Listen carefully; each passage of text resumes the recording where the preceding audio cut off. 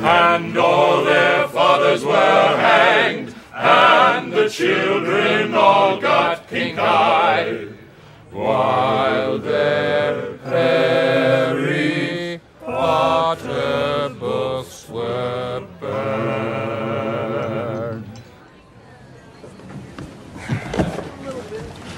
Do you have fun singing those songs? They're really depressing. I do.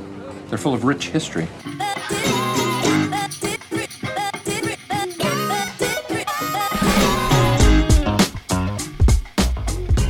Hey everybody, welcome back to the College Football Uncensored podcast, brought to you by Texas Pete.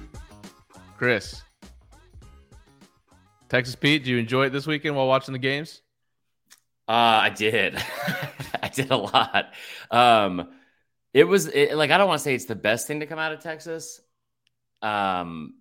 Since sliced, I don't know what they have in Texas since sliced Dr. Pepper, but Texas Pete's awesome. It was great.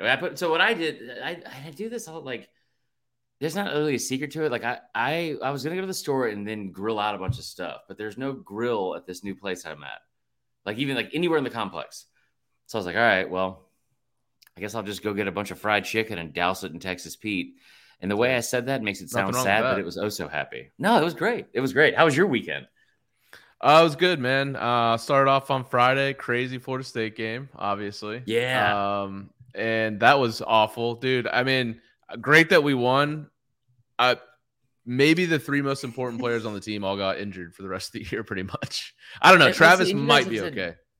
You guys have had such a long streak of not having any like terrible injuries that would like ruin or dismantle an entire season, or you know, like, so it's like it sucks that injury bug finally caught up with you guys. But I watched that with a Florida fan, Casey Hampton, my good buddy.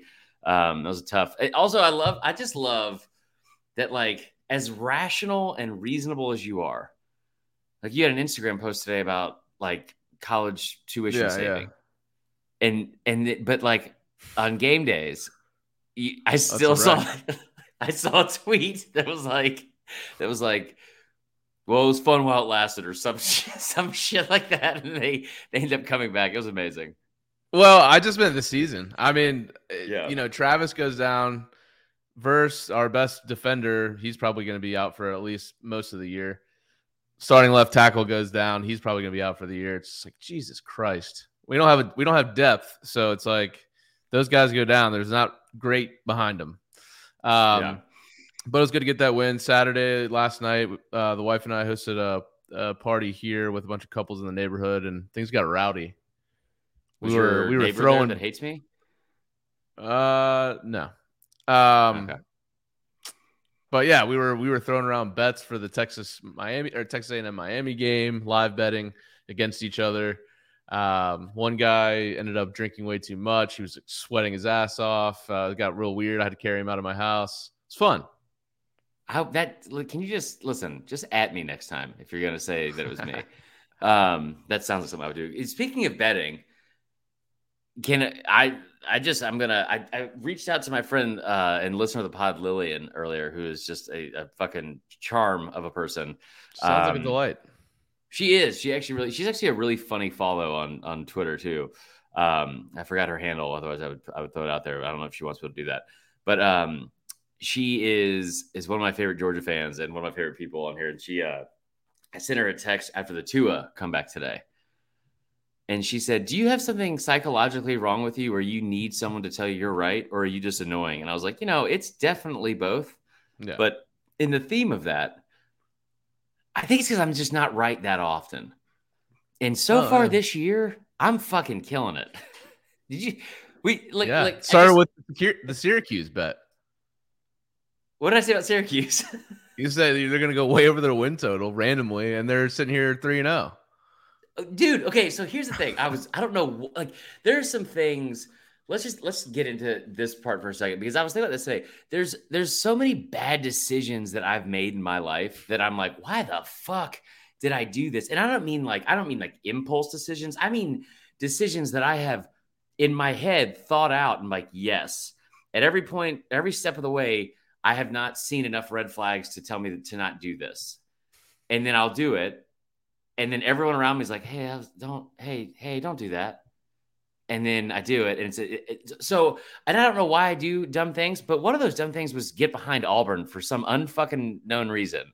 I don't know why I was so hellbent on thinking that Auburn and Harsin were going to be a thing. Because I knew if it didn't work out, and it's not going to, and we'll get into that later, I knew that I was going to enjoy the fallout and the shit show that comes from that way more than I would have ever enjoyed them being good. Right. But other than that, I'm trying to think of what else I might have said here. Like, I mean, the USC thing I wasn't spot on about that. But I'm saying all this to say that I went fucking 14-2 in my picks yesterday, and I'm 28-6 in the year so far. Let's go. So if you're not listening to the gambling advice, the picks, and all that kind of stuff in the weekly segments, the YouTube show, me and Tyler is always steady Eddie. Like, you know, I don't know what your record is or anything like that. I'm sure we shouldn't talk about my record this year. But at the end of the year, it'll be fine. It'll be fine. Yeah, I'll make a big comeback. But if you're, I actually had a buddy. Go ahead. I got a buddy that's in Vegas right now, and he was texting me for picks, and I was just giving him like some of the picks that I had made, and all the picks I gave him were right, which was great. But I got a lot more wrong, like personally, which sucked. That does suck. I was talking to Willie. I don't know why I always want to say his name's Willie Randolph, but that was like a second baseman for like the Mets in the 80s or some shit. But Willie, the Georgia fan, he was a manager at one point. Yeah, probably so. Randolph. But one of my favorite Georgia fans we have on here, he's always in the live stream and all that kind of stuff. He brought up, he was like, man, I killed it on that Ole Miss bet. Because I remember even looking at the Ole Miss thing and I was like, am I stupid? Or are like all of these? Because I threw out like 5 bets in the first half and all of them hit. And then on top of that, I didn't even tell you this.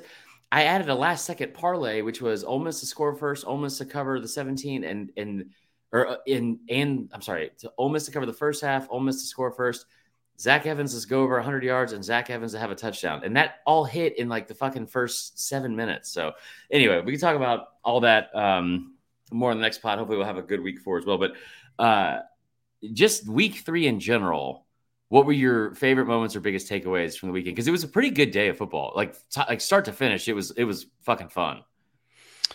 I mean, I think the first takeaway you got to bring up is I think we both picked Auburn outright in that game. And I think that was obviously going out on the limb considering they were a home underdog. So you're just like, well, that's going against the trend of what Vegas thinks, but I think they could get it done. At the very least, it'll be a close game. Yeah. Man, it's just never been more clear that I don't even know if he makes it through the year. Harsin. He won't. And you know, I still have a lot of feelings about that in terms of, and I will admit that I think a lot of it is probably stemming from my dislike from Auburn from like a fan perspective and like purely from a rivalry standpoint. Like I respect Auburn and the fans, and I'm friends with a lot of like Auburn fans personally and all that kind of stuff. But what they did to Brian Harsin is it's just so weird. I want to get into that a little bit more later because it's like, I don't want like right off the top talk about how negative it is, but it just, I just don't understand. He's obviously gone. If you talk to any beat writers, like we talked to Hokanson last week, who was on there, and we've had, he has zero support. And this is being said in the media from people that like they already fired the AD who hired him. And what's weird about that is that's the first time in a very long time, maybe ever, where that little like inner circle of good old boys and boosters with Jimmy Rain and all them didn't make the hire. They finally got like vetoed, and because they were so far fucking out of control with everything that they were like, the ADs, we're gonna let the AD actually do his job, make the hire, and the AD hired Brian Harsin. And it's just weird to watch, like how it just felt like from the beginning it was never gonna work out, even before he ever coached. Yeah. And I honestly, I feel bad for him because I don't watch Boise State football enough to know whether or not he's a good coach. There's a lot of stuff. Well, not that I don't know whether he's a good coach or whether or not that like it's this big of a colossal failure here at Auburn. It is a failure, but and there's some stuff that happened yesterday that's inexcusable from him. But it's still like I don't get it. I don't understand how, like, I just don't understand why you bring somebody in. And if you really take a step back too and think about just the roller coaster that it's been, it's so fucking weird to watch. Like you're trying to fire him in year one, and all of that happens from boosters being mad about whatever. And then you had this rumor about him having an affair that was completely made up just so they could find the leak inside of their own inner circles. And then they find out that it's just the boosters making up all this shit. So then Auburn has to do this whole PR thing of like, wait. Let's think back. I did not know this part about this. What was the part about finding a leak? Unless I am misremembering the information that I got from, like, and all of that was every bit of information that I got from one of our listeners who is a very good source, and like he was spot on with everything that he said except for Harsin getting fired. But like they started looking into Harsin's all of his stuff because they were trying to get him fired for show cause, and like not having to pay like the buyout, right? And so they're trying. That's why they dug up. That's the only way they found any of the fucking verbal abuse type shit and the stuff in the locker room. It was on. They like fumbled, or like, what do you call it, stumbled upon that. Like it wasn't like they were trying to dig up as much dirt as possible. And then what ended up happening, because one of the boosters showed up in his office while they're doing bowl prep, and he's like, "Get the fuck out! I'm working." And the guy got upset about it. So from my understanding, this entire thing that they made up was not only in hopes that he would get fired, but almost more so in hopes of, all right, we know somebody's leaking information to either the administration or the press or whatever. We're going to start this rumor and find out, like from what I take, like the main point of that rumor being started was so they could find the leak in their own inner circle of fucking dysfunction. And then him getting fired was just like it's like a cherry on top. And maybe like either way, there's that's insane. I really wanted to start this show. I wanted to start this show with like my main focus after yesterday, and it sounds so stupid and cliche and like happy-go-lucky, but how fucking great is college football and what we saw yesterday, man. There was moments yesterday where I just seamless transition out of marital infidelity rumors and the shit show in Auburn. But there was some stuff that happened yesterday that I thought, like, it made me so happy and why this sport is so great. Like, and two things I was going to bring up. One, Clemson playing Louisiana Tech. And I don't know if you saw this story, but Louisiana Tech players, Brian Bresee, who is the defensive tackle for Clemson, is a junior there. He's like might have been the best or top overall recruit in the country coming out of high school. Yeah, he was. He lost his sister to cancer like a week and a half ago. And every single player on Louisiana Tech's team wrote him a personal letter and his family a letter, like with their condolences about that loss. That's cool. I have goosebumps now, like talking about like that's so fucking cool. And then, so App State just continues to fucking like tug on the heartstrings of sports fans in America everywhere. I didn't know that I forgot they lost to UNC. So they're only 2-1, but they host game day. But they almost beat UNC though. Yeah, I know. They host game day, and they've become this awesome feel-good story because it's like you know, obviously the App State stuff that happened against Michigan will live like forever, and then you have this situation with A&M, and then you get to host game day, which they put on this, and I don't know how many times we have to see this before. Maybe we just stop fucking go. Don't go to fucking Tuscaloosa for game day anymore. Just don't. Like, the signs are going to be, one, grammatically incorrect for sure. And two, they're not going to be that funny. And fans like Bama fans are so over it. You see this shit at App State or these smaller schools, and they have game day there, and the town explodes. And they keep talking about it on game day. It's like, I don't think you guys feel like the energy. There's people on trees, and it's all this other shit. The signs were awesome. Luke Combs comes in, and he like is like an actual good football like guy that like you know is like really passionate and loves it. They end up as a 12-point favorite, find themselves down with 2 seconds left after scoring with like a minute and a half to go. And they throw a Hail Mary, and it's like 5 yards short of the end zone, and somehow they catch it and then run it in for a touchdown as time expires, and they win in dramatic fashion again. Tyler, what is cooler or more ridiculous in that moment? The fact that Chase Bryce threw that touchdown, or the fact that this fucking dude, quarterback who just threw, was helping people down from the stands? Yeah. How about how is he still in college football? Yeah, that's a Benjamin Button situation for sure. Or Jack. He was Trevor Lawrence's backup at Clemson, and then he also played at Duke. Yeah, I mean, I just could not get over. I can't wrap my head around how good of a person you have to be to throw a game-winning touchdown pass in a football game of, like, you know, physicality, masculinity, and all such. And then he runs to the stands, and as people are flooding and running on the field, he's helping them down. Like, I don't know. College football is just so fucking great, man. It's so fucking great. Dude, yesterday was awesome. I'm pretty sure he's also married. That makes sense. Maybe not. Do you think when he got home, his wife was like pissed that he was like he was like, why were you helping that girl down from the stands? Like, part of me, the petty part of me hopes that he had to go home and suffer like a stupid fight for nothing. Awesome, speaking of that, speaking of game day and like going to a place that's not traditional, I think they should have gone to damn Lawrence, Kansas this weekend, because it's 3-0 Kansas versus 3-0 Duke. And while you might be laughing at that, I am. Kansas has never had. It's one of 8 schools that they've never been to. Well, have they been to Duke? Like done like a Kansas game. Like, yeah, well, they've done a Kansas game. They've done a Kansas game. They haven't done it at Kansas. Yeah, they did Kansas Mizzou at Arrowhead Stadium, because I always say it's my favorite sign ever when they had Mark Mangino's fat face, and then somebody held up a cupcake next to it and just kept slamming it into the side of his face. So Kansas is good, I guess. Like, this is Lance Leopold, one of the top 10 coaches in the country.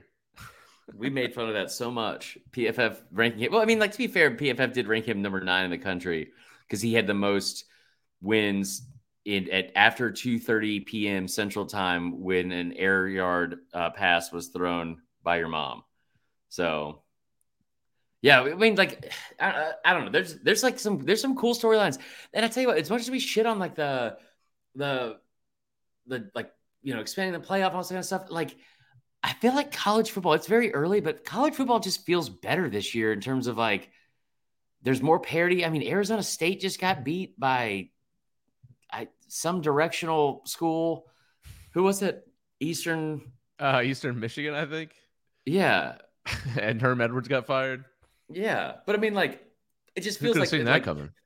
Georgia is obviously the most dominant team in the country. Bama and Ohio State are good, and Clemson and Oklahoma and all that kind of stuff. But it just feels like college football is better this year. And there's so many good storylines so far. But let's get into the other storyline. That's actual games, and kick that off because we talked about it earlier.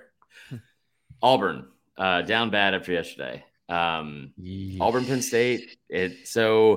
I literally thought about this today when I was driving to go get some Sunday hangover food, and I started laughing at the thought of Auburn fans. So Auburn fans have, like, they really went into that game with this mindset, and so did we, to be fair. Okay. But, like, I've done stand-up shows like this, or maybe you've done this in college where you just was like, you know what, man, like, I know what's on this test. Like, I'll figure it out. Like I've said to myself before, like, I don't need to go over like a set list or topics or rehearse my set. Like, I'm funny. I'll just show up and be funny. And Auburn fans really showed up to a nationally televised game against a top 15 team that beat you a year ago and just thought, we're going to win because you have never seen this much fucking orange in your life, Penn State.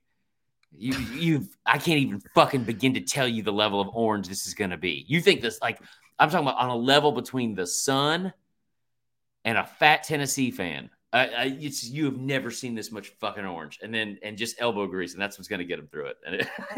Nah, let's be honest. They thought they would win, and we thought they would win because it's the Big Ten versus the SEC, and you don't come down to the SEC in a stadium. I still think if it was a night game, it would have been maybe a different outcome. It just seems such a weird 3:30 game. I still think that's weird.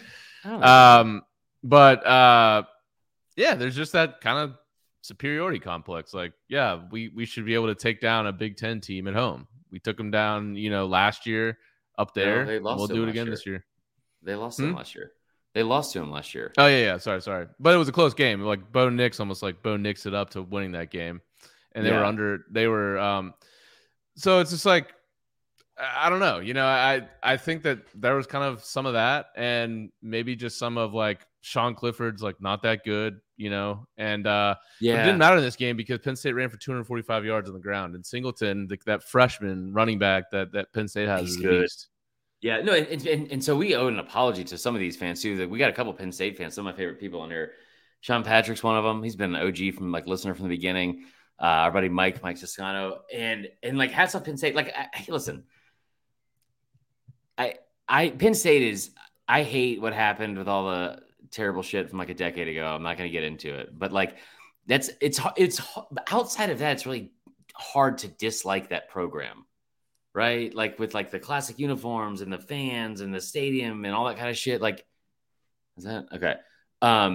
But I will say, going into this game, I definitely, and then you saw it early too. You had that big hit on Clifford in the first quarter, and I remember posting it on SDS, and I was like, "Yeah, this ain't fucking Purdue, Sean." Like, and all that Penn State did. I mean, I didn't expect two things to happen, and that was this: I didn't expect Auburn to get fucking ran through like an IG model in fucking Turks and Caicos, and I also did not expect Auburn. Or Brian Harsin. This is my biggest reason I didn't think that he was going to be in trouble this year. And I've said this before. I was like, when it's 4th and 1 at South Carolina a year ago, I think this year he understands you got to give Tank Bigsby the ball. You don't play action pass with TJ Finley. Why? I don't know how the quarterback, I can't imagine the quarterback room being that bad that TJ Finley is your guy, like a QB. And I thought Robbie Ashford looked like good at times too. But who's the best player on Auburn's team? Tank Bigsby. Why the fuck does Tank Bigsby have the same amount of total touches as TJ Finley had rushes? Why does he have 9 carries in this game and like this is a game where it's very, very simple, and that is you have a fucking thoroughbred in your backfield, and you also have Jarquez Hunter, who's also very good. That's your game plan. You don't, and not even because there's a weakness from Penn State or that like those guys are so overwhelmingly good that you can exploit something. It's because that's also all you got. There's nothing fucking else that Penn State has or that Auburn has that like makes you. What are we doing?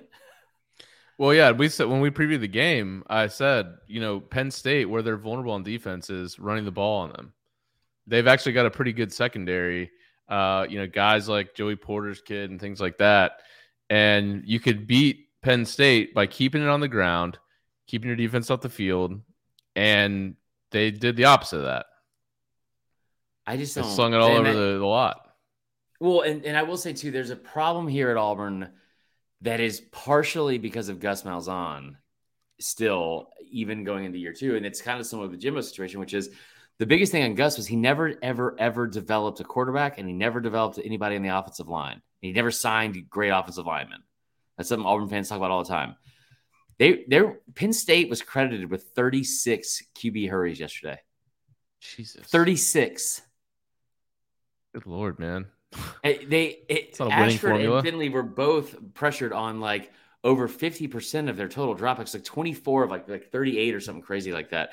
So they're back there running for their life. And one of those guys is actually a good enough athlete and fast enough that he can move around a little bit. But I tell you, the biggest thing, like I think I saw something today where Auburn's had a turnover in every game in the Brian Harsin era. And part of that is that's obviously an issue, but Brian Harsin's not throwing the interceptions, and Brian Harsin's not fumbling the ball or anything like that. But you look at the numbers, man. Fuck. They had 2 interceptions yesterday, and I believe they had a couple of fumbles. Yeah, they had 4 turnovers yesterday. They had 4 turnovers, and that's 8 on the year through 2 games. And they themselves have 0 turnovers on defense. Right. Still through three total games. Yeah. That's almost impossible to do. Yeah, especially when you're playing Mercer in San Jose State. Right. Yeah, there are some very big problems, I think, at Auburn that I just kind of thought that maybe, like, because it's Auburn, like they're always gonna do something, right? Like, but there are there were obviously cracks in the foundation from Auburn in terms of like an administration or like foundational support standpoint, like from like the boosters situation and all that kind of shit. There's so much dysfunction involved in that, like everything surrounding that program. Yeah, they don't even have a plan at QB. Like, right. Finley's in for half the plays. Ashford's in for half the plays. After the game, Franklin said, essentially, I mean, it's as damning as a comment as you can make on a kid without being like straight up direct about it. He was like, our game was we were going to make Auburn one-dimensional. We wanted to figure out a way to make Finley beat us, and that's what we did. Yeah, and like and they scored 12 points. It wasn't going to be hard to figure it out, but that's the blueprint for everyone because he hasn't ever been able to do that. And I don't know what happened to Zach Calzada. But at some point you really got to do some soul searching here because, I mean, Harsin is gone, and I don't know when that's going to happen. And where it goes from there, because he wasn't recruiting really well for even next year at certain positions. But like, it's just bizarre. It's bizarre to see how quickly this thing has turned into a negative. I mean, because you start dating stuff like the last year, and now that you've lost 7 of your last 9, which is bad. Yeah, they've lost. What's the stat I just saw? They've lost 5 straight games to Power 5 programs. Is that it? Yeah, 5th straight loss to a Power 5 team. Right. And they didn't have a lead in this one, which is good. But I mean, it almost reminds me of like an aging boxer or something where it's like, man, or like a Conor McGregor type fight or something like that. When it's like, well, like maybe that's not a good, I don't fucking understand UFC. So that's probably not the best example, but like a boxer that comes out is like, yeah, man, like, a big name, and they're fighting one more time, and it's like, well, yeah, are you in great shape? No, I'm significantly fatter than I was before, and I did not train as much, and I gotta tell you, I'm a little bit slower than I used to be too. Or like, this is a kind of a deep cut, but do you remember when like Guns N' Roses like decided to come back and start touring after like fucking 15, 20 years of not touring, and then Axl Rose, who's like this like long-haired like ginger dude front man, like badass, and then he was like old and fat, and they were like, ooh. No, that's what it looked like. It was just like, it's just like that's what it looks like. It's they just kind of showed up, and I think they thought showing up was going to be enough to win. So yeah, it'll be interesting. Auburn hosts Missouri this weekend. That game Tell you sucks. what, if that game is close, or if Missouri somehow wins that game, I think that'll be the game that they fire Harsin. And at this point too, I think it's so blatantly obvious. I think that, like, I posted the Drake GIF yesterday where he's like, when what's his name got hurt in the NBA Finals, he's like, no, man, no. Like when KD hurt, like that's every Auburn booster. They're just like, no, we're losing. Fuck, thank God. Yeah. Anyway, let's go talk about some other programs. Yeah, I can't imagine the energy of that team's gonna be high on Saturday for a fucking noon game against Missouri. I'll tell you another fan base that's never been high. Texas A&M. Shout out Vandy, by the way. They eclipsed the 2.5 season win total already. 3-1 Vandy coming into Tuscaloosa this weekend. Love it. Let's talk A&M Miami. If this just wasn't a battle of fucking offenses that just make you want to fall asleep. Well, Miami was averaging 50 points per game coming in. But they played Bethune-Cookman in Southern Miss. I think it's Barcelona. Yeah. But this was the knock on Mario, like very good recruiter, really good developer of the O-line, but in big games, his offense kind of turtles. And I actually saw, that guy Quincy Avery, who's like the QB guy. He was like Fields' guy, like, and he was on this like national. So he tweeted out something about how like any OC that works under Cristobal ultimately gets kind of like his legs chopped out from under him because Cristobal takes over in big games and gets really conservative. That's kind of what happened here. Now, they had a lot more yards than Texas A&M did. I saw a stat today, and I'll have to go look it up to see exactly what it was, but Miami had 27 first downs in this game and no touchdowns. That's impossible. It was like the first, I'll find the link, but what were your thoughts on this game? So honestly, not unexpected from what we saw or what we kind of went over in terms of, what do you call it? From like Jimbo Fisher after a loss and stuff like that, and playing in Kyle Field and rave reviews, by the way, from Miami fans about how great Kyle Field was, and the A&M fans, all that kind of stuff. So hats off to them. Because A&M fans have been through it. We put them through it. We've said a lot of stuff, and they've had a target on them for sure. And so it was genuinely it's good to see them kind of have like a moment of like positivity from after this weekend. Because if they would have lost, I honestly probably would have felt bad because of like where it was going to go with that. Yeah. Like Zach and Kip probably would have had to change, like transfer schools. They would have been the transfer portal to the next place where they could wear overalls and do jazz hands. But so the defense is really good. I know we don't want to pile on A&M, but the Yell video that came out about Miami was just even more cringe than the last week. Wait, what are you talking about? I live streamed it from our account. I know. I'm not saying. I'm just saying. I don't mean to pile on, but it was bad. The Yell review. I don't remember this. I don't remember anything. I turned it off before anything even happened. I thought. Oh, you mean at the end when he refused to make jokes about it?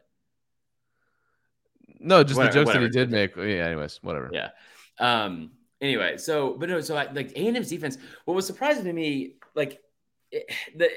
there's a lot of ineptitude that was going on. I feel like with Mario Cristobal and maybe overthinking it and shit like that. Like they have the athletes. Those athletes, like they look good in a lot of ways. What I was surprised on was, did he run the ball on 3rd and 6 or 3rd and goal from the 6-yard line with 6 minutes left and then settle for a field goal? Like, what do we? Did. I don't understand that at all. And it was like, and that was to make it 17-9. I don't. Just the coaching there, it doesn't make a lot of sense to me.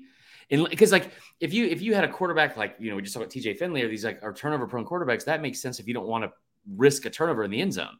But by all means, like you have one of the best quarterbacks in the country, and he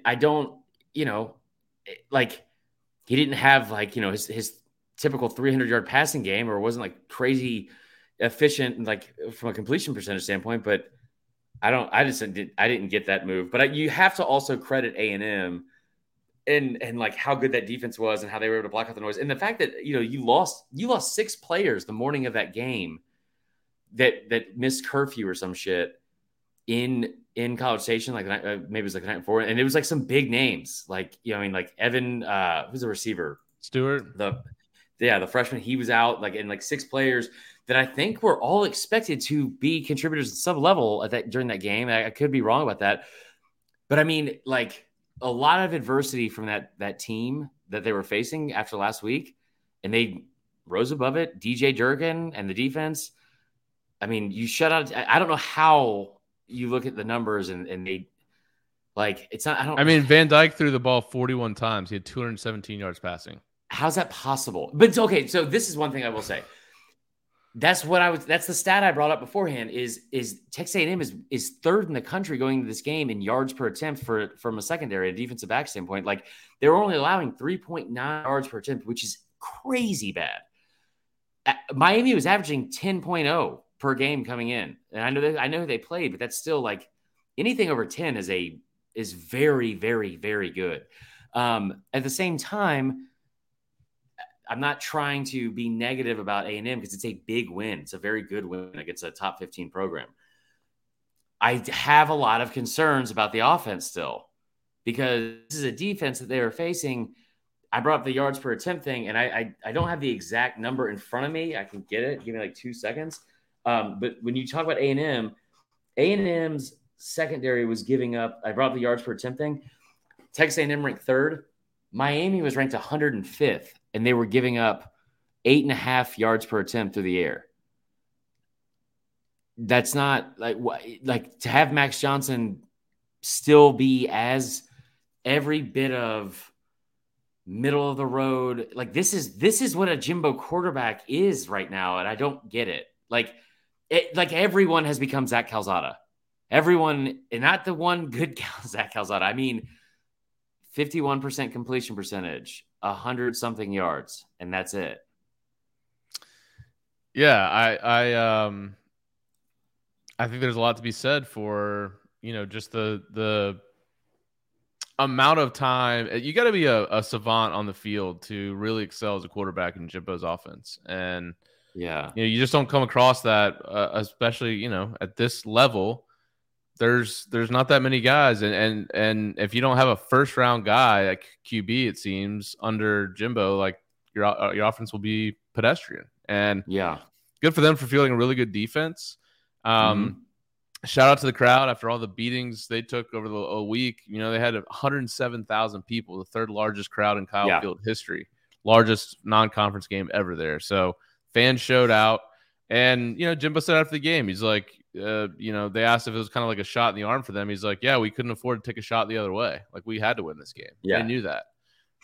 Jimbo's back against the wall. Maybe that's, the whole thing. I mean, he was, it was he's 11-3 now at A&M following a loss. But I was very like A&M, especially under Jimbo, and Jimbo Fisher is an offensive coordinator and an offensive mind and a QB guru and all that kind of shit. There's not anything that's happened in his 6 years there that, like if you told a stranger that didn't know anything about Jimbo Fisher that he was a defensive coordinator, and then looked at the numbers, be like, oh, okay, that makes sense from what he's done at A&M. It's just bizarre. So anyway, but a huge win. Yeah, huge win. Before we move on, I forgot to play voicemails from the last game. Oh shit. We didn't get any voicemails for this game. So I'll play a couple of the ones that we got from some Auburn fans, and then we'll move on to a new game. So let me bring this up for us real quick. All right. Let's do it at the end. Oh, good. Are you ready? Let's go with this one. Chris, Tyler, you two are the sole reason I look forward to Sundays after an Auburn loss. We'll win. Watching this game just brings me great agony. Watching J.J. Finley play, I don't know what else to say. I guess the only thing good that came out of the day was South Alabama took UCLA to the wire. But other than that, this is a complete fucking dumpster fire. Anyway, you two are awesome on the podcast. Can't say that enough. I'll be tuned in for Sunday's show, hopefully. Hey, man, appreciate you calling in. We didn't do live. We're not live tonight, so if you tune in live normally, we're not doing the Sunday show live, but it is Sunday night, so appreciate you tuning in Monday when this releases. Yeah, man, obviously Auburn fans are definitely disappointed after that one. But hey, there's always coaching hot seat season, which is always fun. When you're hiring a new coach, that'll be coming up for you guys soon. So here's another Auburn guy, and then we'll move on. What a dick. Well, Uncle Chris and Brother Tyler, or Tyler or T-Huck, or if I can call you Brother Tyler, I'll just go with that. Uncle Chris and Brother Tyler. Either way, Auburn getting the shit kicked out of them and all real bad by Penn fucking State and all that. I thought there was supposed to be somebody show up in the field and avenge what happened last year, but well, what the fuck you gonna do? Either way or no way, you guys had fired me up into a frenzy to wager more than a substantial amount of money on Vanderbilt to cover Let's go. The 2.5 wins over. And I made that wager, and I just noticed they won 3 games, and I wanted to thank you fellers, and hope y'all have a wonderful evening, and win, lose, or draw, War Damn Eagle. Be well. Hell yeah, dude. That's awesome.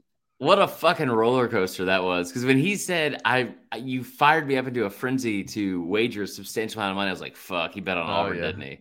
That was smart. Yeah. That was good. It turns out he wagered on Vandy over 2.5 wins, like we told him to do. Yeah. Cashed 3 games into the season, or 4, I guess, as they played week 0. Yeah. That's what we awesome. got to do. We talk about this off air, and I always overthink everything about like the show and structure of it. We just got to play the fucking voicemails at the very beginning. It's the best part of the show. It is, which doesn't say a lot about us. But no, not at all. All right, let's talk about the massacre that occurred in Columbia, South Carolina this weekend. I haven't seen that much of a beatdown and just like physically harming it like to happen in like Colombia since fucking Pablo Escobar. That was awful. Incredible performance, like historically good performance statistically from Georgia. Yeah, so there's a couple things here. Beamer clearly frustrated after the game. Media, asking if there was some quit. He didn't like that. Brock Bowers is an absolute animal. Yeah. I mean, that dude, he's not even eligible for the draft after this year. And I'm pretty sure he could just leave right now and be one of the top tight ends in the league. Okay. I don't know enough about tight end play to really have an opinion on that. But I will also say, and this is deterring from how great he is, because he's great. He's good enough that this Georgia team's good enough and Monken's good enough. I think if they wanted to highlight a single player like once a week, they could do exactly what they did with Bowers yesterday. Like the play he had the 76-yard touchdown on, like just where he just ran like up the fucking seam. That play was like somebody got injured for South Carolina and they brought in like a 3rd string safety. And the first fucking thing Monken and Stetson did was like, hey, do you see that? He's like, yeah. And he's like, just fucking go right at him. I mean, they are fucking ruthless. They like Georgia. I'm pretty sure we had Pirates. This, unless I'm having deja vu. I'm pretty sure we had that same conversation last year. Yeah, I think this is just the MO of Georgia. They're just here to just kill your entire team and your family. It is like however you want to phrase it. It is the most. They just take away your fucking spirit physically, mentally, emotionally, maybe even religiously at this point. I would be like you like some of these programs that they're going to run through are going to be questioning if God's real or not. And I would too if I had to go and face. I'm telling you, dude, I saw a look in Shane Beamer's eye at one point during that game, pacing the sidelines. They were probably down 30-0. Yeah. And I saw in his eye in that minute him questioning, you know what? I'm never going to be able to win in this league at this school. I don't know to that point. To the point, like he's never going to, like, if he has this aspirations of winning a title, not going to happen at South Carolina. Not with Georgia, like the way they're in their current form. Not with a rising Florida, a rising Tennessee. You're battling, and Kentucky's really good too. They're a top 10 team. Yeah, you're battling with Mizzou and Vandy right now for 5th in the East. Okay, hold on. It's 3 games in, and he has a lot of work to do. And I don't think you're necessarily this same shit happened last year. I didn't see any of that. They won, and then they won and beat Florida, a rising Florida team that just barely beat South Florida, who's garbage. But I will say, well, Florida fired their coach, so I wouldn't say they were rising at that point. But the look in his eye, in my opinion, is thinking that like anybody, and maybe Nick Saban included, is going to compete with Georgia year in, year out, and it's very early in the year. And these are, but you saw a reaction on Saturday that a lot of people, I said this in fucking April, and I said it more so of like man, I really hope this doesn't happen, but you kind of see the wheels turning and how this is unfolding. I said it a while ago, and I got laughed at, like literally laughed at, which was this Georgia team might be better than the year before. And the main reason is because of all the offensive weapons they have and how dominant they're going to be. The defense is still just as salty and just as good. They also play in the SEC East, which is not the SEC West, and their schedule is easier than any other team in the conference this year, and it probably will be next year now that they lost Oklahoma. And that's not their fault necessarily, but what we're going to see from Georgia this year is just a fucking pillaging of programs in this. They are going to take anything they want, and they're going to do anything they want to your football team at will. They don't have a weakness. They don't have a weakness. Like Kirby's cholesterol might be the biggest fucking concern on this team. And I don't even know what that is. It might be fucking great. You see, he's still an athlete. He still has like a fucking 40-inch vert. Like Georgia, what Georgia's doing to teams. I remember watching a game, the Bama-Georgia game 2003, where Bama had they injured the starting two quarterbacks. And it was so bad that the third string quarterback had to run. They dislocated both shoulders for each quarterback that Bama had. So the third stringer had to run to the sideline in between plays to get to get the play calling because they couldn't raise their arms to do the plays. I was the most helpless feeling I've ever had watching a football game because you just knew that you're in the second quarter and there's just no fucking way you're going to have a chance. You not only don't have a chance to beat Georgia, they need to do like a fucking running clock or do 30-minute games because it is going to be – this is what we saw on Saturday. It's going to be like this for another 9 games, possibly 12. Oh, yeah. Yeah, I mean, Missouri, Vandy, Georgia Tech. They get both of them at home. I mean – they get all 3 of them at home. I had a lot of my neighbors that were over last night are big Georgia fans, and I don't even say this to be. I say because of Georgia's talent and how far away it is from everyone in the East. Yeah, Georgia has the easiest schedule. Yeah, they also have the easiest schedule. I don't want to take away from. It doesn't mean I don't think they're good, and that's the only reason that they're likely to go undefeated because it's not. Their schedule is so easy because they're that much better than every team on their schedule because they've out recruited these other teams. Florida, especially, have a chance to recruit just as well as Georgia if they really want to. Georgia has got to the point where they're so much more talented than almost every team in the country, probably. They are. That now pretty much the East, there's just no chance. This is just the beginning. And so this is how you follow it up, man. This is how you follow it up if you're Kirby Smart. You always worry. Well, I maybe not everybody, but for me, from what I experienced with Jimbo at Florida State is after that 13 team, I was like, my God, we got all these guys coming back next year. We lost some people, but Jimbo was never able to sustain that. He got it going for 1 year and then it crumbled. And that was the one thing we haven't seen from Kirby yet. You reach the pinnacle, you win it. Now, can you be what makes Saban so great is you follow that up with another badass season. Yeah. And 3 games in, if you're a Georgia fan, you got to be really happy with the results.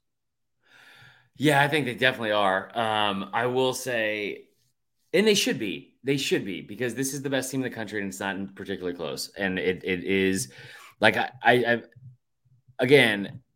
would love to be wrong. I would love to be wrong. And the one glimmer of hope I think that you have if you're another fan base, that Ohio State is very, very good. And Ryan Day is a great offensive mind and the play schemes and all that kind of stuff. Offensive schemes are next level. And that'll be a great matchup in the national championship. I think I would probably change my prediction today from when I originally said Ohio State. The other thing is too, I did say we saw a level of dominance last year, especially on defense, where Georgia was favored in the Bama SEC championship game. They got beat by 17. They got their ass kicked. maybe Nick Saban does that again, and maybe we're all wrong, and this Georgia team is not that dominant. I don't know. So like, there's still a lot of season to play out. God forbid, but it is the SEC, so like injuries can happen and all that kind of stuff, and you don't want that to happen, obviously. But it's just there's a lot of things that could still happen where I don't know. I'm praying for like Todd Monken to be like, I don't want to. You know what? I found the Lord, and I'd like to become a Mormon minister, and I'm going to go door to door and like just find something besides ruining every defensive coordinator's hopes and dreams on Saturdays, because they are so fucking talented. Well, you know what's weird about the Georgia thing now is that like they're not waiting. They don't get into a game and like, hey, let's we know we got a 60-minute game where we're gonna come out and just like take their will and we'll run the football and it'll be this methodical thing. It's like, no, let's put this away like fucking 7 minutes in. And then just Stetson Bennett was taking fucking selfies in the stands with 8 minutes left in the fourth quarter. Like, they scored on 8 of the first 9 possessions. They were averaging 10 yards a play before the backups came in. They were up 45-0 going into the fourth quarter. They gave up. This is my favorite part. They gave up. It's not an FCS team they're playing here. No. And a lot of people let's not forget that people thought that South Carolina was going to somehow upset Georgia. That's the whole thing. It's the same thing with Auburn, where it's like they're going to get upset. Why? Give me a reason rooted in logic or what you're watching in football that makes you think Georgia's going to lose a fucking game, because it's not going to happen. There's nothing you can say to me right now, even with Bama, that would be like maybe Ohio State, but I don't know if that defense can stop them. I don't know if any defense can, but like. There's not a team in the country that I think you could say, well, for 60 minutes, they're going to line up and not get beat like against this Georgia team. It is my favorite part was this. They gave up. They're already up like 14-0 or 7-0 or something. The game felt like it was out of reach, and it was in the first quarter. And they get this 46-yard completion to Jaheim Bell. And it's the longest play they've given up all year. It was over 40 yards. They've only given up. Going into that game, they only give up 2 plays over 20 yards. That was the third in 3 games. The next play, they got an interception. Yeah. It's a fucking nightmare. So frustrating. Yeah. Just side note before we move on from this game and play a couple voicemails we got as well. Did you see the part where the band was like, or not the band, but the students were still on the field and Shane Beamer was like trying to run a play and he's like, what the hell's going on? Did you see that? It was on 4th and 6. Yeah. Yeah. So did you see that? Like, I kind of felt like Kirby was yelling at him from across the field. Like, did you get that vibe at all? Like Kirby I didn't was see pissed. any of that. Like, because I thought I saw, and some of the listeners will have to let us know if they thought the same. He was like yelling at Shane Beamer, like, some fucking operation you guys are running over here. And then they get the stop, and Kirby just went absolutely nuts. Like, I didn't see this fired at all. up. Okay, so yeah, you can go back and watch it. I said this as an assumption the other day on the show, and I was like, I mean, I'm sure Kirby and Shane Beamer were friends. I just assumed that everybody was like, they coached together, I thought, and like Logan Booker tweeted this, and I don't know if he was joking or kidding, but I love Logan Booker. He's a guy from 960 AM. He in Athens, and he brought up the fact he said it's very well known that Kirby doesn't like Shane Beamer, and I was like, oh God. And then you saw I don't know if you saw the gif where they get the stop and he goes, first down, motherfucker. And does this, like, Jesus. I miss it. All right, I think we got a couple voicemails from this one. And then we'll move on to the next game. If you're Carolina, they lost 2 of their starting linebackers before this game. Cam Smith did not play in this game. Yeah, and certainly defensively, you had some major losses, but that was definitely no fluke. And you can't hang your hat you can't hang your head too low. I mean, no, Georgia's gonna be doing this to a lot of people. All right, here we go. What up, Huck and Marler? This is Peyton calling about them dogs beating the hell out of South Carolina. It's a shame they had to whoop up on them that bad in front of Shane's daddy, Frank Beamer. I live up in Virginia now, and everyone loves Frank Beamer like Jesus himself. But the way the South Carolina fans rolled out in the second half, you think Shane was the fucking devil. I thought it was going to be a respectful game. but since they put the Georgia team's hotel info out on Twitter. Oh, yeah. And cut the air conditioning off. I think they had an ass whooping coming to them after that. And fucking timeouts in the second quarter going into halftime. You'd think he'd be a little bit more respectable as a former GA, but hell, go Dogs. Love the show. Thanks, dude. That was good. I love that, man. Yeah, I tell you what, Peyton sounds like a reasonable guy, and all of that was really spot on. Like, that is, I see. And okay, so Bama apparently brought their own air conditioning because of like they're not having AC or whatever at Texas. And I thought it was like this like genius move. And then I heard rumors about this happening on Saturday. Did you see what Georgia did to the visitors' locker room? No. They installed a full-on HVAC unit.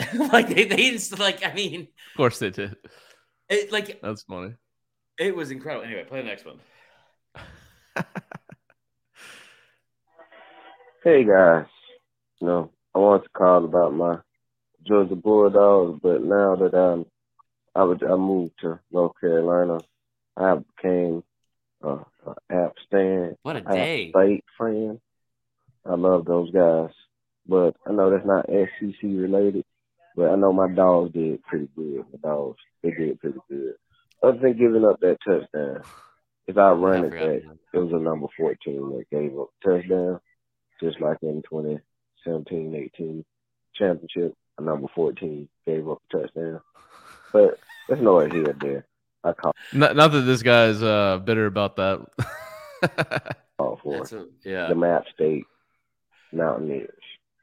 That game was awesome. Boone County. Hey. But that's all. Thanks for the show, guys. I enjoy listening to y'all show. Hope y'all had a good week 3 of football. Talk to y'all soon. That guy was great. Yeah, I like that a lot. That's awesome. Good. Yeah, good for App State, man. What an absolutely incredible. Outside of the fact that I had Troy money line, that was a tough loss. You took the Troy money line? Yeah, not a bad pick. Yeah, I took the Troy money line. Because what Action? By the way, I hate to shout out. Actually, I can't give it out. But Mike Iannello, I'm sorry, not Calabrese. He does a podcast for Action Network where they cover only Group of 5, and they're fucking spot on with their shit, dude.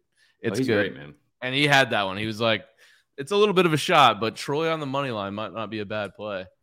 I reached out to Colin Wilson too. I ran into him at the at Media Days. He's like their main guy for college football. I love his stuff on Action Network. I will shout them out all day because they do great work. And he reached back out. We need to get him on the pod and just and maybe do like a segment with him each week, or not each week, but every once in a while, because that like the stuff that they have is so in depth and great. It's good. It's good stuff. Yeah. So anyway, let's go to the next game. All right. So the next game is LSU Mississippi State. This one. Yeah. I can't remember what you picked. I definitely picked LSU to win this game. I don't know that my reasoning was solely because it was a night game in Death Valley. Yeah. And they're underdogs at home in that situation. You got to go with LSU at least with the points. But man, LSU was impressive in this game. What did you think? So what a resilient team. And it also cracks me up a little bit because I think LSU is a perfect example of one of those teams that we might have rush to judgment on, where the sky's falling because they lose to Florida State, and because of what we think we know about Florida State. Now Florida State's 3-0, right? Yeah. And so a 1-point loss to them doesn't look as bad. And I tell you what, they looked bad at times during that game, and it was the first game of the Brian Kelly era, and all that kind of stuff.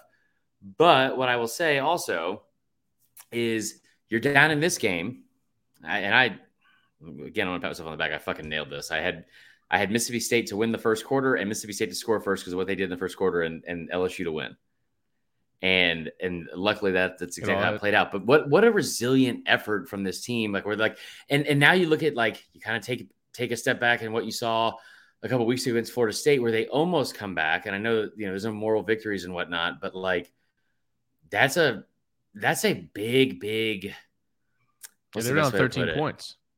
They're down 13 points in this game to a team that's been really good and beat you there last time. And I think they had won or covered in 5 straight SEC road games. Like, Will Rogers, the most efficient quarterback in the country, coming into the game.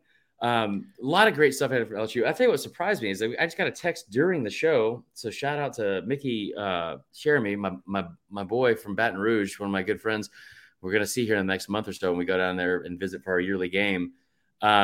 He sent me this text during the show. He said, it's a tweet from Cordy Warsham, who said, Jaden Daniels is the highest graded rusher in the country, regardless of position, through 3 weeks per PFF College.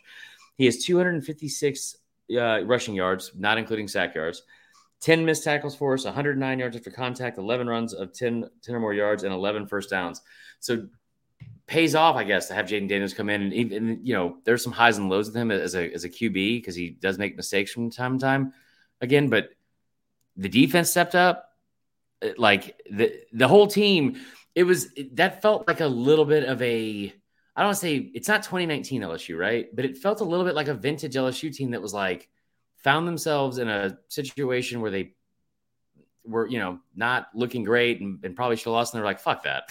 They had 21 points in the fourth quarter and basically just like, hey, we're still LSU. Suck that tiger dick, bitch. That's aggressive. Yeah, I just think it's it's rare to have the dysfunction that they had in that program. Obviously, they get rid of Orgeron, but then even from game one, show resiliency under a brand new coach, a guy. Now the transfer portal does help with this stuff. I think the transfer portal really helps a lot of these first year coaches just kind of have a mix of, hey, okay, I actually recruited these guys in. And all these other guys that I took over on this roster, like if you take over an entire roster where you didn't recruit any of the guys, you could have some real issues in that year one, just trying to build a culture. I'd say through 3 games, LSU's shown a lot of resiliency.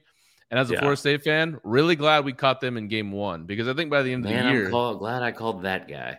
Right. I'm glad we had them game 1 because I think by the end of the year, this is going to be a dangerous team. I mean, if Daniel stays healthy, another 100 rushing yards in this game, over 300 yards of total offense for him, 3 touchdowns. Armani Goodwin had a really good game at back. John Emery's back now. I don't know what's going on with Keyshawn Butte. Only 31 yards in this game. I don't know what's going on with him. Get that. How about I think part of that is I have a feeling after what I watched in week 1, and I don't know this and I'm not around the program or anything like that, but from the outside looking in, pure speculation, it looks like that kid thinks he might be a little bit bigger than the program, maybe, and and just assumed he was going to be like the highlight of the offense. And I don't think that Brian Kelly is going to do that. But also, so my most impressive or my biggest takeaway from this, you brought up all the stuff on offense, and I think that is what you want to see if you're LSU. But how about the fucking defense? Yeah. Like holding Mississippi State to 289 yards. It's only the second time they've been held under 300 yards in the last 2 seasons. That's the lowest. It's the lowest amount of total yards they've had under Mike Leach since the 2020 season in year 1. But fuck, man, like that is like they were putting up before this game. You're talking about like 550 yards against Memphis, over 400 against against Arizona, and then the other part of it is like Will Rogers putting up 300 yards like it was nothing. It's seemingly every game, and then goes into LSU and a defense I don't think that we thought looked that good. They looked really good. Yeah. You're right to point out the defense. I mean, 214 yards passing in a Mike Leach offense. I don't think that happens regularly. So no, I'm looking at the numbers right now. It does not. We got a bunch of voicemails. We'll play one for this game. Chris, D-Huck. Oh shit. What's going on, guys? I'm just happy after that LSU Mississippi State game. Such a clean, hard-fought game. Our Tigers came out tonight. Defense played lights out. Pitched a shutout in the second half. They played hard. I think we have out-coached Mississippi State, and I'm proud of my team. Any win in the SEC West this year is going to be golden. And I'm just happy because football's back. Here's a little profanity warning. Suck that Tiger dick.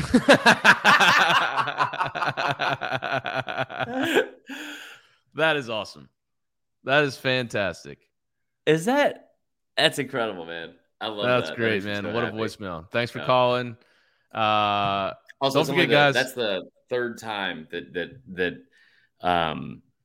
that's the third lowest total yards or passing yards that they've had since Mike Leach has been there. They got held to like 163 against like Tulsa and Bama did it in 2020, but they haven't been close to only 214 since then. That is a good point you made. Yeah. So that's but don't forget, guys, gotta call us on our line. 424-430-0045.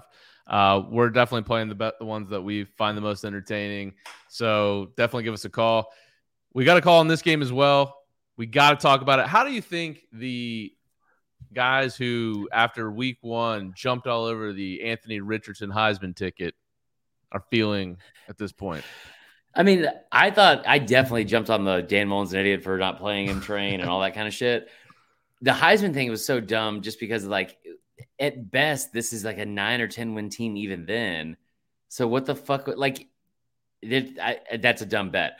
But yeah, it's bad. What happened?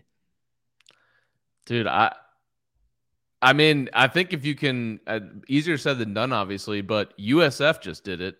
If you can keep Richardson in the pocket and make him throw, he's not a great passer. Chris, he still doesn't have a touchdown pass this year. So that I didn't know. I did not know that. He's got 5 interceptions and 0 touchdowns. And then Cole Kublik's tweeting out a fucking video of him dunking from the free throw line today, which I love Cole. I was just so confused. Like when I saw, I was like, what is happening? You know that he has the lowest rated QBR of any college quarterback in Florida? Out of the 8 quarterbacks at FBS schools in Florida, he has the lowest QBR. I don't know. I have nothing to like. I just kind of, you saw it in week 1 where he comes out and is like incredible, and he has 3 touchdowns. It's all rushing the football. I don't know. Also, I could not get over this, and this is stupid and unimportant, but USF's quarterback's name was Jerry Bohannon. Yeah, Jerry with a G. I don't know a single fucking male named Jerry that's under the age of 50, let alone Jerry with a G. Right. Jerry Bohannon has won Yard of the Month for like a decade plus in Foxwoods Manor. Like, that's incredible. Yeah, I couldn't get over that. But no, back to the Richardson thing. Richardson, like, he didn't do anything well.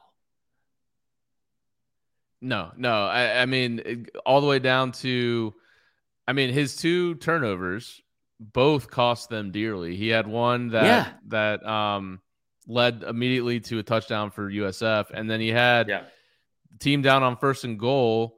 He checked out of a run that was called to a pass play and tried to throw it to Justin Shorter on a back shoulder and got picked off in the end zone. I'm gonna be honest, Florida was lucky to win this game. Yeah, they should have lost. I mean, talk about one of the all-time worst snap holds of all time for the USF guy, by the way. Yeah. He really fumbled that one, but I mean, they were down. I thought this would be a blowout. Just insane. Like, they were down 28-24, and they picked Jerry Bohannon, gave Florida the short field, and they were able to go down and score and take the victory. But I mean, 23.5-point home favorites. And a lot of people were taking South Florida on that line. I said to take the first quarter because South Florida was outscored 7-0 in the first quarter versus Howard a week ago. Howard. Who the fuck is Howard? Howard and Jerry Bohannon. Yeah. Like, that's a ticket I'd vote for, buddy. But I mean, yeah, I don't, it was so, like, it's cause for concern. And I tell you what, one fan base besides Georgia Twitter that loves to see it more than anyone, they go to Knoxville this weekend. Yeah. The eyebrow thing again. That was cool. The So they go to Knoxville this weekend with College Game Day being there and fucking CBS putting it as a 3:30 game with only one win in the last like 16, 17 years. Tennessee is going to annihilate this Florida team. And what is going to ensue from that in Knoxville is going to be potentially like what we saw at the Ole Miss Bama game 2014 when fucking Katy Perry was there. And like, it just, the entire party, that party is not going to stop. Just don't lose that game for Tennessee. Oh man, that'd be hilarious, to be honest. Yeah. So a lot of problems, man. A lot of problems for Florida. I don't, Yeah. I'll be very interested to watch this game coming up in Knoxville. That could get, I think either Tennessee wins in a blowout or Florida wins that game close. I think it's one or the other. All right. We did have our resident Florida fan. It's a 2-minute long voicemail, and Google was not able to have a transcription for some reason. So I have no idea what's about to come.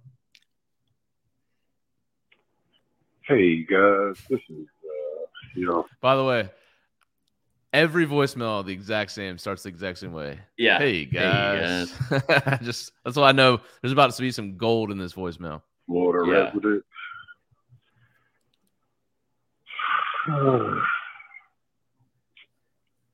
I dreaded even calling this line tonight. I didn't know if I was going to do it or not, but I decided to say, fuck it, I'm calling. I don't know what in the entire hell is going on. I've never seen anything like this. A quarterback that everyone knows can throw the ball has gone to... He's basically a glorified tight end that attempts passes now. I don't know what in the entire hell is going on with AR right now. It's sad, and we have a long way to go. And I hope, it's something. Shit, I don't know. I just don't have a freaking clue of what's going on.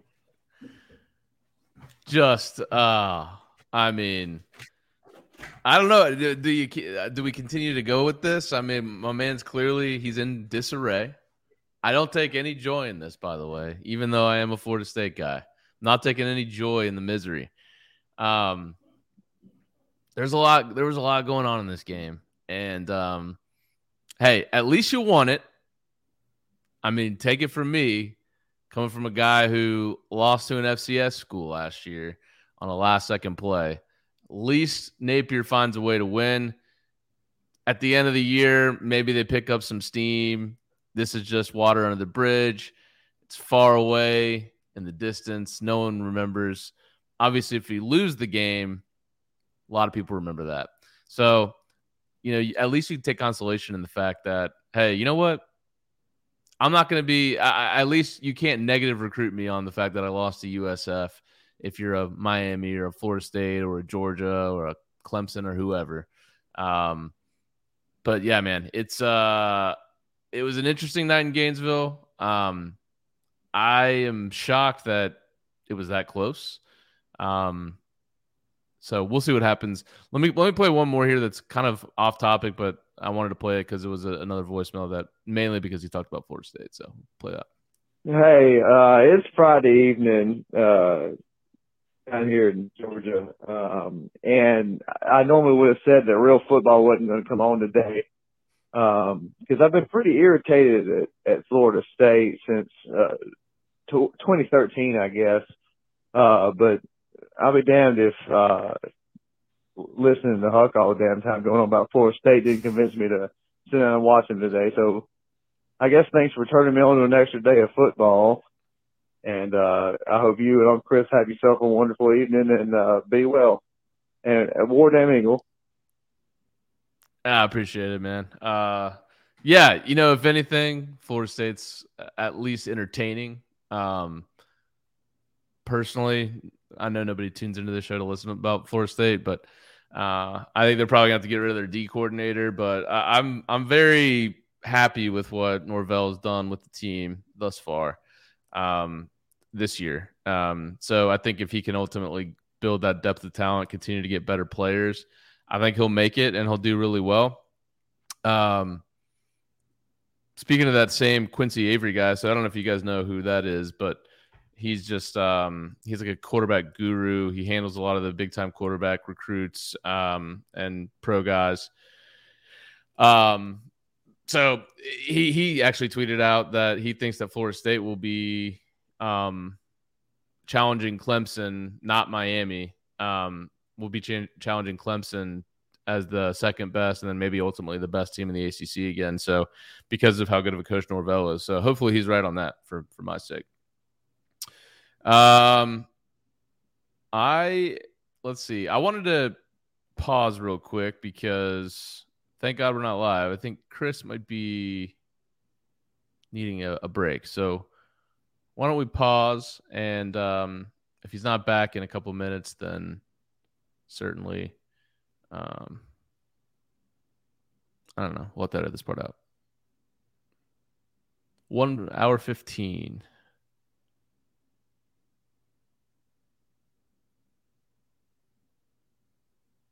All right, I'm just going to finish this out.